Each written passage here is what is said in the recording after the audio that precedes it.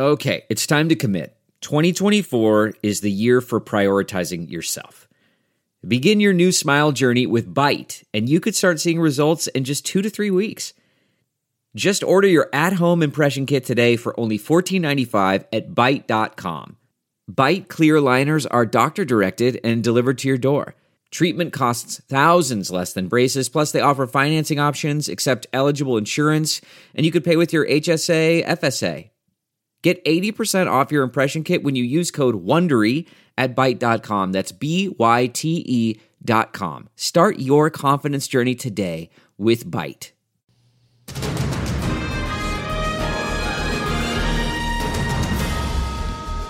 Thanks for joining us for your second Take Two podcast of the week. I am Heidi Hatch with KUTV2 News, joined by the experts in the House, Mara Carabello from Exoro Group, and Greg Hughes, who calls himself Citizen Hughes. That's me.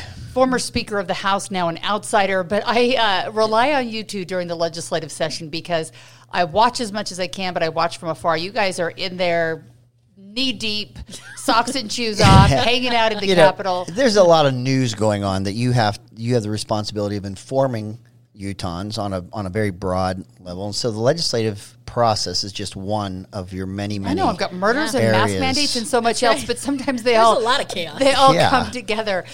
This has been a busy week, though, in Utah politics and even national politics. When you look at it, we're into Biden's second term. We had the State of the State here in Utah last night. A big vote coming from the legislature today that I conspiracy theorized in my head when I was staying up late at night that the House put off their vote until the State of the State with the governor. But Mara, you think that maybe I'm going down a conspiracy tunnel? I like the conspiracy. I just don't know that I believe it. I mean, it would mean that the House and the governor's office were conspiring together to get better press for the governor. And I suspect that you think the House is not trying to lift him up. True. The governor did give a good speech, as everyone expected, because he's a good speech giver. He does a lot of good things from a tactical point of view. He jumps right into it. He doesn't do a lot of platitudes. He's got a great style. He doesn't have any verbal crutches. But also he did something that's hard to do, and we should note it, though. He was able to, in many ways, once the governor sends over his budget, and every legislator with a little bit of attitude will tell you that they throw it in the garbage. And so after he does that, in some ways, what he has is the bully pulpit and will, and this governor wields those really well. You saw him evoking legislation, and he was saying, help me lead on it.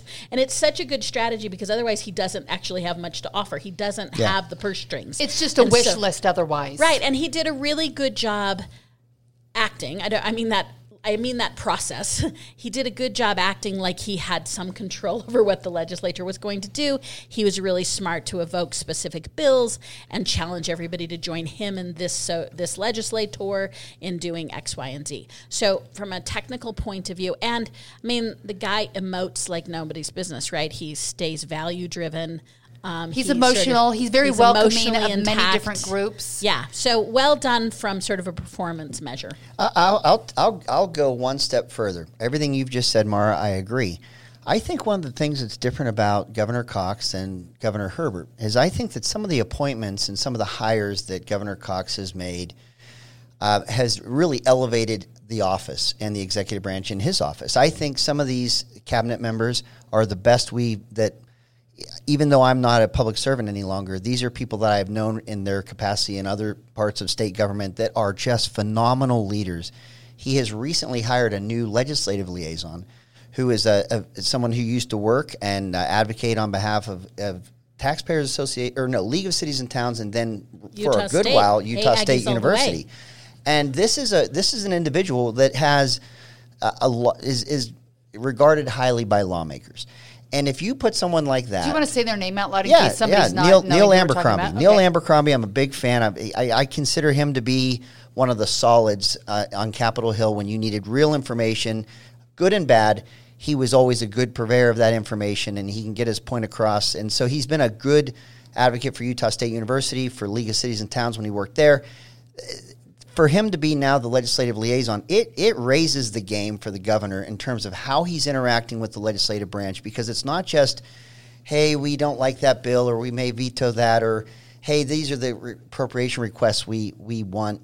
What you heard in the speech, and we heard the State of the State, those will be continuing conversations, I think, in this session that I don't think, well, I know that I didn't engage in when I was on the clock in the legislative session. So I think that when he speaks of some of his objectives and what he'd like to see, he has put a team around himself that makes that more of a reality than I think has been the case in the past. So I think, anyway. I think that matters too. I think that some criticisms of Governor Herbert when he was in office, sometimes there was things that we thought that he wanted passed, but people said behind the scenes they didn't see him, working with legislators and like pushing and like getting out there and messaging. And sometimes if you can control the message, you control a lot. Yeah, so this would be a telling session for that, though, right? I think he has set it up for all of us to believe it's sort of old school Mike Leavitt. Mike Leavitt worked the system like nobody's business, and this governor has certainly put those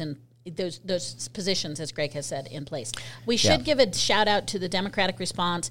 I think really what you heard them say is more of it wasn't actually from my point of view, a totally different agenda. It was slightly different emphasis. More emphasis on affordable housing, more emphasis on a targeted tax cut. When did that happen? When was there a Democrat response? They posted the video to social media. They recorded early. We should all give a little good thought to Senator Karen Maine, who did the Senate response, who has since broken her shoulder or something. Yeah. She's not here, and it's because she had a fall, but she did a great job in the Senate response.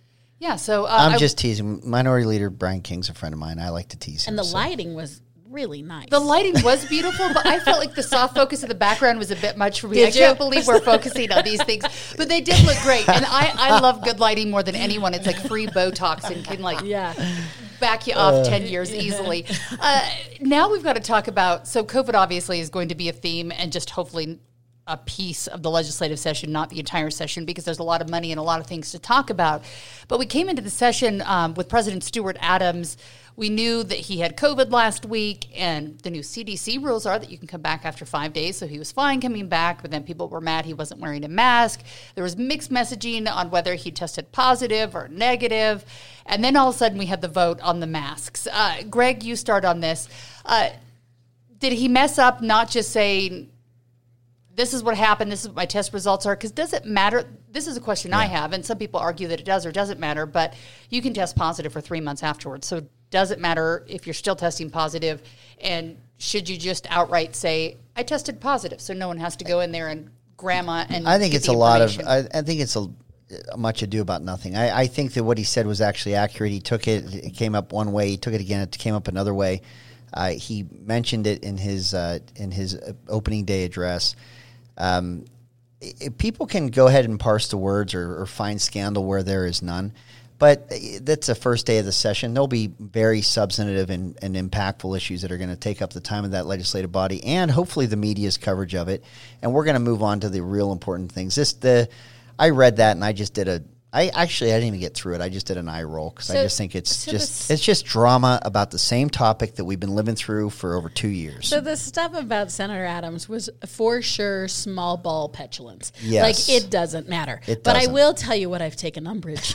Ooh, umbrage. Small ball, but here comes the bite. I mean the stuff where that stupid stuff. Yeah. But what I'm frustrated with is I believe in a monolithic, super duper majority environment that we're living in.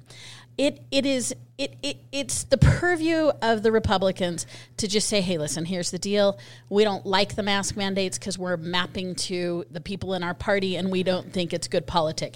But they're pretending it's fundamental Republican policy. And I think they're making a mistake because I would ask that if when I heard the impassioned speeches about my body, my choice, and when I heard the impassioned speeches about get out of my health care and health care should be between me and my doctor, and this is a freedom, a civil rights issue, I would like that applied to women's reproductive choices. And when you can be honest about government overreach, then I'll accept it as a policy. But I don't think there's honesty there. So I say, hey, you're in the supermajority. You can do whatever you want. Are you making the Democrat case for why we shouldn't have mask mandates? I'm making the Democratic and medical case freedom. Is that what you just said? No, I because I could ask the same for you. You should apply the same, right? The principles of medical freedom. I have been pretty loose, and I do think that what the Republicans are responding to, which is firmer policy ground for them to stand on, Yeah. is, hey, listen, people ain't buying it anymore, so don't shove it down their throat. It's just going to make it worse. Yeah. So when you're making a political argument, don't negate it. Make the political argument. Yeah. So don't lay on fundamental principles that you're not going to use. It's a mistake in the long run. They have put some public support, although I say that, and Channel 2, as you all know if you're following, did a public poll in which most of the Utahns said that they wouldn't have repealed the Salt Lake County mask mandate. The other thing that just shows its gamesmanship is we have to remember this mandate sunsets on February 7th. So it's not like it's we like were 2 weeks away. We were here's essentially 2 like, weeks in. so it was political, and that's okay. But like, make it political. Don't pretend that this is about. So let's talk about the politics, Greg, because you Yeah. said you kind of know what happened. Because obviously the Senate took it up. If the House wanted to, they could have taken it up just as quickly and voted on it. And that's a whole other issue. The And Senate we have pivoted didn't away from floor President debate. Adams, and it's we are true. into the mask. COVID vote. We the are. COVID So vote. we're talking about the COVID vote. I'm with you. Yeah, I thought we were done those with of you Adams. It following wasn't a big along. deal. Yeah. So I want to talk about the vote. So the Senate took it up. They didn't have a floor debate. They just kind of went for it, made the vote. Mm-hmm. It is what it is. The House could have done the same. Were they deliberating? Were they thinking about it? Were they polling their people? Like, why did they wait? Fear. It was. I could smell it. So I haven't been back to this. I haven't been back to a first day of a general session, or actually any of the general session in person in the gallery until this Tuesday. Have you ever been in the gallery? I'm not. Like before I was elected, I was way back when, and I think I've gone up like not during a session, but like as a tour or something like that. But not set. So I'm literally in the Citizen Hughes in the cheap seats. I was actually sitting next to a guy named George Zinn. If anyone knows about his omnipresence in politics, he's a great guy. But anyway, I was watching the first day and how it was coming because those are all my friends and former colleagues, and so they're all growed up. They're all out there doing the thing, and so I this wanted is to, like watching The Bachelor for you. It's like I'm reality just watching TV. all my friends, and I'm watching this go, and I decide I want to go and see it in person. And I'm telling you that I could smell the fear in that body like I had when I had served. There's times where people make votes or decisions based out of fear instead of what they've campaigned on or what they principally believe. It is, I think, Speaker Wilson's first day address. He talked about some of the hard things that are going to confront the state in an election year and how to not manage but still lead as we need a legislative branch to do. And that was music to my ears. I will tell you, the reason that bill did not come to the floor sooner than later, and it really wasn't, it's probably a day late, because if a bill comes over from the Senate, it's more tradition than not that it would take the next day for it to be on the Senate or the House calendar. And so it was maybe one day delayed, but I think there were, I know there were lawmakers that would just like to not have to vote on it. And they didn't want to. And so but the problem with that is that there has been, Youngkin wins in Virginia, and many people have pointed to the angry moms or the frustrated families and how COVID or how education's been influenced in a detrimental way.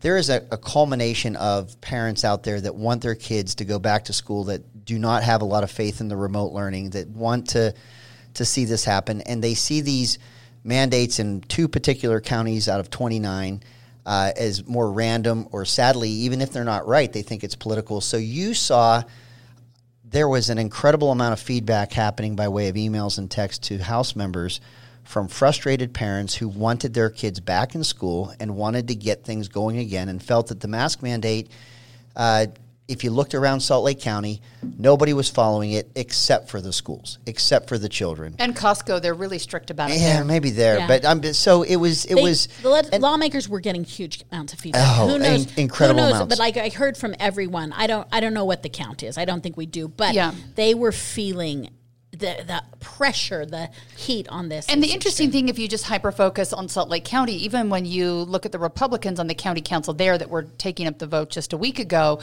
you see very different response from Amy Winder Newton and Dave Alvord. And Dave Alvord talking about how, we go local and local should have control, but he's not talking about the county council anymore. He's talking about the family. That's kind of the spin that's happening right now from Republicans, saying, let families choose. And bottom line, when it comes down to it, I mean, we all have to do what's best for our families, whether there's a mandate or not. So, I'm sure there'll be more to talk about next. So Yeah. there was one of the House members, Representative Burton. He represents a district in Utah County. He used to lead our Utah National Guard, and he was assigned briefly to run Utah's health department during COVID under Gary Herbert's administration, and he's a state lawmaker now, a state House member. He got up today and he spoke about mandates or government mandates where they're not enforceable or they're not being enforced. And it has the effect of undermining the rule of law if you're not seeing these mandates that are being enforced. And it puts law enforcement in a very difficult place. It puts a lot of people in a difficult place if you have mandates that where people are supposed to be following and they're not.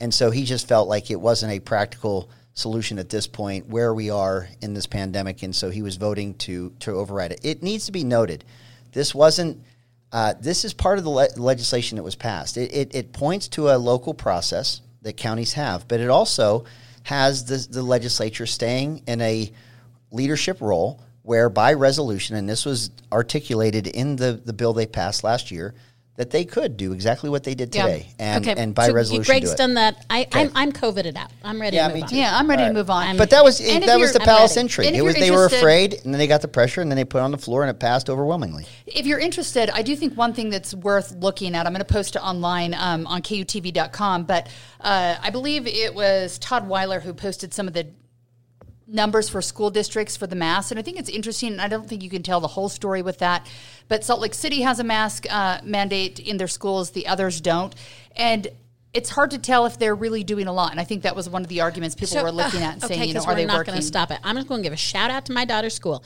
92% of the students are vaccinated, and they have been wearing masks the whole time, and you know what they are? They're in school, and they are not going to not be in school. And I'm not trying to throw down, but I'm telling you, they are in school and they're going to stay in school. Mara, earnest question: does Omicron or Omicron has that had an impact in that school? Yeah, and they're tracking it, Yeah. and they have quick testing that you can go to the school, and they ask you to stay home. But they're only offering Zoom if you have it. Like they're trying to get kids to not do an at-home. Are they option. testing everyone or just people that exhibit some symptoms? Just it's self. Everything to your point, larger. Everything is sort of self Got it. notification. Okay. Yep. But it's working in some of these private schools, I'm hearing, But, yeah. but I also just saying it's not. It's just that the rates were high, and the community protected itself by doing the same methods, and those who have symptoms stay home for a few days. But what they're not doing is if then you don't have symptoms, then come on back. Like they're really being more common sense, which is what we keep saying. They're more being common sense about it. Absolutely. And I would like my son back at school too. He had a few sniffles, so I kept him home, like out of being super careful. And then the school closed down, so he's been at home like in his pajamas on the laptop. I for have weeks, more to so I'm say ready about go this, back. but I will not I'm say sorry, anymore we because can't. I know Right now, we can't. beat this. I'm going to get you on the this UTA to- train right now. Yeah, So we can there's go. a possibility in the legislature right now, and the thought process that maybe free public transit would clean up our air. And clean air is something that everyone's worried about here in Utah. Greg, is it worth spending $50 million a year so that people can ride public transit for free?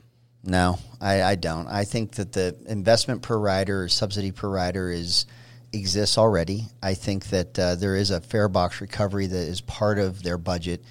And I don't think that the prices to get on a UTA tracks train or bus is prohibitive, and I don't think it would make that big of a difference. I'll tell you what does make a big difference, and that is when gasoline prices get north of $4 a gallon, people start opting for the mass transit. But I don't think that it's going to. I think a lot of people already ride for free anyways. Am I wrong? Is I don't $50 know. million I think- ongoing the highest and best use to help clean our air, to give free passes to UTA? I would say no. I think Jill Briscoe's bill is worth a try, and it's because, as Greg pointed out, we're already 85 to 90% subsidizing your fare. So going that last 10%, I don't know if it's a deal breaker. Going the So I distance. think it should be a test cycle, and I think it needs to be coupled with some PR educate. You Like can't a year free or you 6 can't months just do it free or like what? a year. You need to give it a good year. You need to give it some juice behind it. You need to do a better job publishing the schedules and really selling the why on bus. But I think if you knew you could jump in, jump off, and it's not even the cost maybe so much as the hassle, right? Like, I don't know how to get it, da-da-da-da. Let's give it a go because we were already subsidizing 85 to 90%. Why not go that last 10%? I will say we subsidize roads unless it's a toll I road. wasn't we busting on the subsidize. I know you're subsidy. not, but I'm just saying that we have a gas tax. It doesn't pay for all the roads repair or expansion of, but we do have a gas tax that helps pay for, contributes to the use of the roads. And if the road isn't a toll road and it's empty at night and it's, it is subsidized. It doesn't pay for itself. And so transportation infrastructure, be it rail, road, buses, whatever it is it's something that government does, and it makes your economy stronger. It makes it's a proper role of government. To say it's free, it's not free. It's going to get paid one way or the other. I think that the fare box recovery is not a huge amount of it, and it's an appropriate amount. All right, we'll be watching that. I know there was a lot of talk early on this week with the bill about ending the death penalty. Mara brought up a bill, though, that we haven't heard a lot about, and it's actually just made it out of committee at this point. And I think this one's super interesting right now, Mara, is the digital driver's license. Yeah, so this is not its first go-around. It first presented itself in 2019, which makes it more interesting because they worked out a lot of kinks. And remember at the time, there was a fair questioning of how good the state was at keeping our driver's license information private. So I want to acknowledge that if they haven't really fixed that, which they say they have, but if you presume that they have fixed that little problem with sharing, what I like about this is you can keep it on your phone and it's opt-in. You don't have to do it if you don't want to. But when you show someone, be it law enforcement or whomever, your driver's license, it just gives them a QR code and it verifies that you're like over 21 or whatever they need to verify. It doesn't actually give them their home address, or I'm sure law enforcement can see it, but it provides some protections and security if you're walking into a restaurant and just need to show an ID level. But it's my support of this and interest in this is, one, I don't like to carry purses on the weekends, but two, it's assuming that the state has gotten their act together on not sharing our driver's license. And I think that's the big worry from people. So before I knew this was making it through a House committee, I think it's been happening for a few months, and I don't even know where the paper came from, but people have been sharing some flyer with the QR code themselves online about digital driver's licenses, where they're worried about health records, vaccine records, financial reports, credit scores, and all of this, sex offender status, your voting registry, rewards programs, all of it turning into social credit scoring, sort of like what you see in China. But the sponsor is saying this protects it. That protects it. It makes it so that the only thing you as a restaurant person is having access to is a thumbs up or a thumbs down on your age. Yeah. Right. So is there a way we can protect that information? Because I think that's the fear of people. And I think there's fear with everything. I mean, when all of a sudden you're using credit cards and you're used to, dollar bills and coins, and then you go to Venmo or PayPal or whatever it is. When we change, it's hard to know, is this secure? Is my information safe? And does it balloon into something bigger where the state tracks everything about me? I will always be cynical or skeptical of how much we want to digitize our private information, because I don't think that there's a yes or no answer on whether it's secure. I think it's an ongoing battle. Cybersecurity is evolving by the second. The numbers years ago, the tax commission told me the number of attacks or attempts to break into their system to get information, millions a week or some short amount of time, and the amount globally that their system was being attacked or someone was trying to get in, it blows the mind. So I just don't think that I even worry about those apps that say, here, put all your passwords on this app. And our app is super duper safe, and it has every encryption in the world. And I wouldn't know if it's actually encrypted really well. It just says it in the app that it is. But I just think I worry about it, because I just think that there's always someone figuring out how to beat the mousetrap, and you can keep building a better mousetrap, but there are people that are going to keep beating it. So how much of that personal information do you want to digitize? I'm old school. I'd rather just keep this driver's license in my wallet and in my pocket. Staying on this bill, the fun part is it just, as Heidi said, it just passed out of a committee. So it'll have floor votes in another committee. So it'll be fun to watch it. I will say, against my own point, okay. Years You're and years. counterpointing yes, yourself. I'm going to counterpoint myself. I can sit back. Yes, you can just sit back. I'll be Mara for a second. But no, this happened to me. So years and years ago, before smartphones, when I was in the legislature, there was this idea that we should put these devices in our car that would allow government to monitor what roads we're on to charge a fare. Yeah. Okay. And I felt like that was the biggest Big Brother thing in the whole world, until we had phones that will tell me where I'm going before I go there, and tell me how long it's going to take, until all that privacy in terms of where we're going and who's tracking it seemed to be more, at least tech companies know where you're going and what you're doing.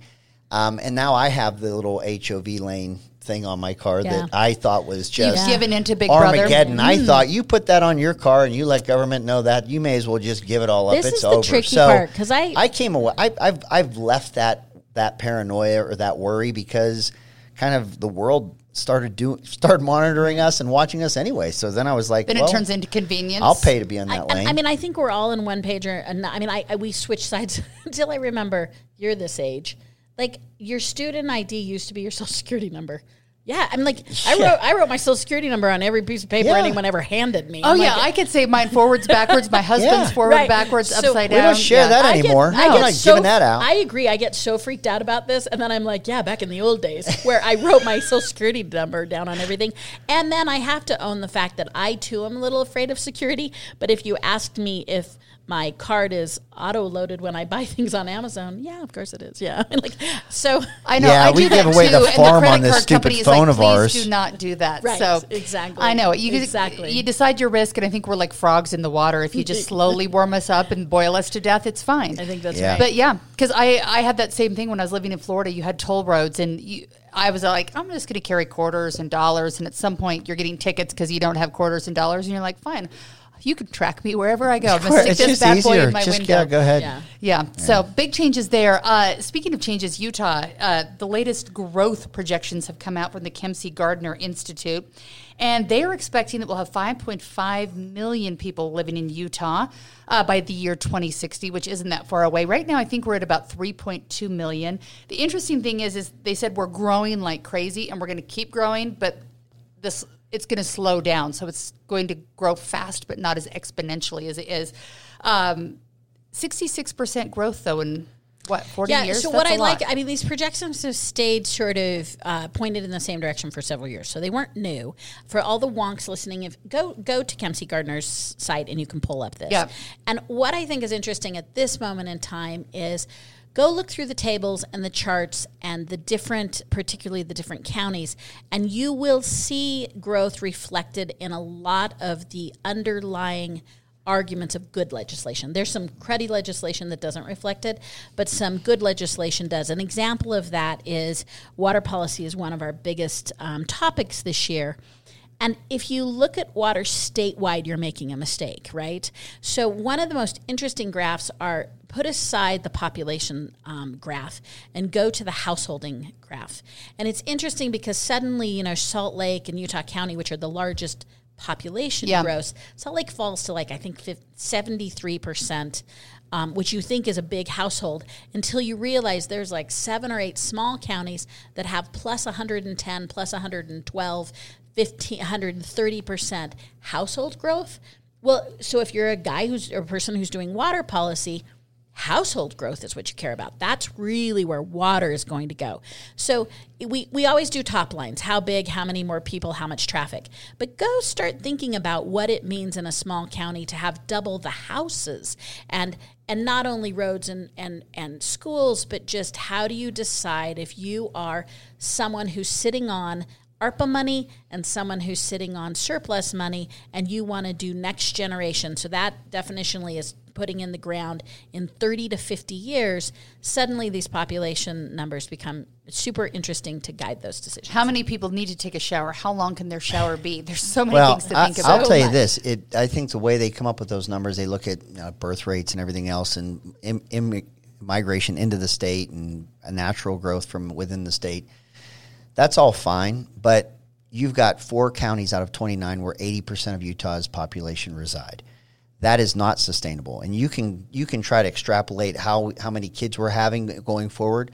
You're not fitting 80% of the 5 million number of population in just 4 counties out of 29. Yeah, there's nowhere else to go at some point. There isn't. Yeah. And it's a valley. I mean, it's not Dallas-Fort Worth. It's not a plane. You can't just keep sprawling forever.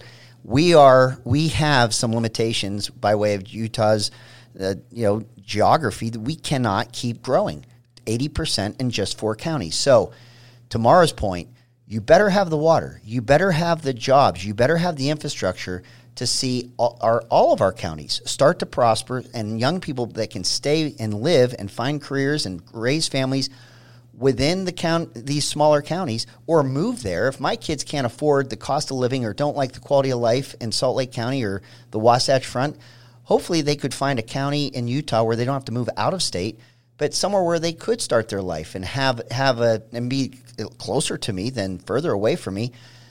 So all that projection of population, there is a ton of work that has to happen. And some of it's happening right now, but I still think we're a Wasatch Front-centric mindset when we think about growth and when we think about the impact of the state. We have got to understand that growth cannot occur just in the 4 counties of the Wasatch Front. We have got to start getting that in our minds. I think Cache County and Logan's going to be our next big city that we talk about. I do too. And South Utah County. South Utah County, North Sanpete. Yeah. There is nothing but lovely weather, not the wind that we have in, let's say, south parts of some other valleys or counties. And it's close to the mountains. It has affordability is sort of perceived. And I think southern Utah County and northern Sanpete are and look, the public's getting tired along the Wasatch Front. They themselves, people here know that they can't fit anymore. You can't keep shoehorning them in. It's true. People are losing elections over this issue of growth because they're saying, look, I already sit in traffic forever. We're already at congestion failure. Our air quality is already bad. You cannot keep trying to put more people in here. And so I 100% concur. But we're not going to put laws on how many kids you can have, and we know we have a lot of kids, so what are you going to do? But you got to see that growth happen statewide. Although people are having fewer and fewer kids I was these just going days. to say, that tells us we're having slower, fewer. It might be, but we're go still check higher it than out, national average and by a lot. Especially if you're a part of a special interest group or interested, and maybe you do already read it, but reading this report every year really helps spark better ideas about where to invest. Yeah. Absolutely. And we've been talking a lot about the legislative process this week. I wanted to mention, Mara, you brought this up. We're losing another member of the Utah Supreme Court. The second in recent months, Dino Himones stepped down. I think it was October or November. And now Justice Thomas Lee. All of a sudden, he is stepping down. I think he has like 6 more months or close to that. It's in the middle of the summertime that will be leaving. So, and I think he was on the top list for possible SCOTUS picks for Trump. So, changes there. Mara, do you have any intel of where he's going or what he's up to next? Well, what's interesting about the article is that he said, I'm going to continue legal pursuits. I mean, usually that's a very wide they age retire, it seems. Usually they're like, catch you later, I'll be fishing. He sort of said, I'm staying in the legal business, so it'll be interesting to watch him. He is often credited with the powerhouse brain he has. And so what I think is interesting, we don't have the same sort of drama and contention around labeling our justices. But one of the reasons I wanted to talk about this today is I want to remember the third branch, the judiciary branch, because right now Governor Cox has 2 appointees. And what I'm interested in is it's not going to have the partisan bickering that the Supreme Court justice has. But the Utah State Supreme Court has some gravitas and directly, they are making big decisions that impact every Utahn. So this is one of the political appointments that you can watch, and hopefully it lacks rancor. But it'll be interesting to see who's on the short list. If Cox holds the tradition of Herbert, they go through like 8 interview cycles and put these potential justices through the rigors. And he is retiring, it seems, sort of young, so we'll want to watch what he's doing. But also we have 2 new appointees, and that'll change the composition just as in individuals who are joining. And they make really important decisions for us. Absolutely. Justice Dino Himones, I think, went back into private practice. And I think the interesting thing is most of us don't pay very close attention to the Supreme Court unless there's a Utah Supreme Court, unless there's a big case going on. But Utah Supreme Court, much like our political offices, I kind of think they punch above their weight class. And some of the decisions they're making are being watched across the country, and not just across the country, but around the world, and trying to get law to people who otherwise couldn't afford it or didn't have the accessibility. So they're doing some interesting things there. So I think it'll be interesting to see who they pick and what comes next. State Supreme Court Justice Tom Lee, I would argue, would be the strong conservative jurist. He would have been the Scalia of our state Supreme Court. And so who replaces Justice Tom Lee will be interesting, because you'd hope to have that strong conservative perspective. When he was on the majority or the dissent, he's very, very consistent in his approach. I love Justice. I always don't want to mess up his name. Himonis. Himonis, Right? Dino Himonis, I always, when I was a Constantino speaker and I would Himonis. welcome our State of the Judiciary and I would welcome each of them, I was always paranoid I was saying his name because I actually have had some really great conversations with this. I like him so much. You talk about a Cinderella story, a guy that just, has done so much in his life, and I just really like him. And Good public servants. He is, and so him leaving the court, I loved his eye on it, and I just loved his personal story too. So, anyway, I think you're right. I think our court, and I think both of you are right. It's being watched nationally because I think they are very deliberative in what they do, and we have not had that rancor and that it's not been politicized. And so Even though you just slid some politicization. Well, Scalia is not into it. political. Just He's a just skosh. wicked No, smart. and you That's said all. he's good because he's conservative. But I mean, he clerked for Clarence. I know, it's so Just awesome. this one time. That's Anything. not political. It's That's kinda just cool. good I information. know, and you guys, it's been such a busy week in Utah. We can't even get to the whole Biden's a year in, his record-breaking anything to news even conference say- where he spoke for Is 2 there hours anything and to tried even to say start a about war that where in it just Russia and doesn't Ukraine. it just doesn't make Mara and I just argue with each other that I she know. thinks he's So the we're going greatest to leave president it for another ever. week.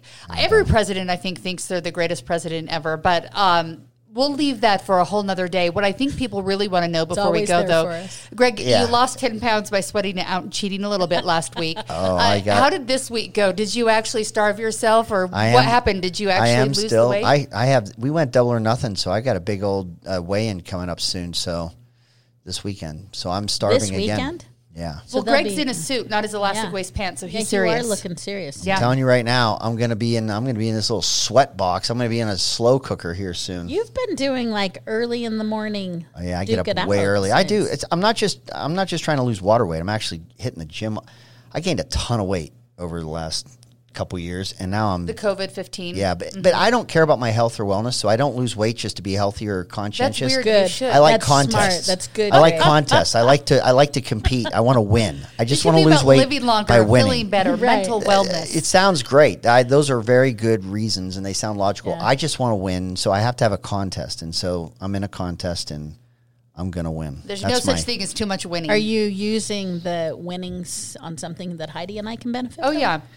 Are you going to take us out I hadn't someplace thought of nice that, for but I'm salads? just going to make that. I'm just going to make that Right decision here right today. here, right now. Okay. All right. This podcast wins when I win. Just know that. I'm just gonna eat a ton when I get done with this contest. That's but right, because it's not about health and wellness. I'm going to shower you with foods and all kinds of cool. Well, thanks good for lifting things. this up with you. That's and right. thanks for being with us. And if you've listened this long, that means you like us a little bit. Give us a rating, tell your friends about us, and we will be back next week with maybe 1, 2, or 3 podcasts. We don't know yet. We don't know.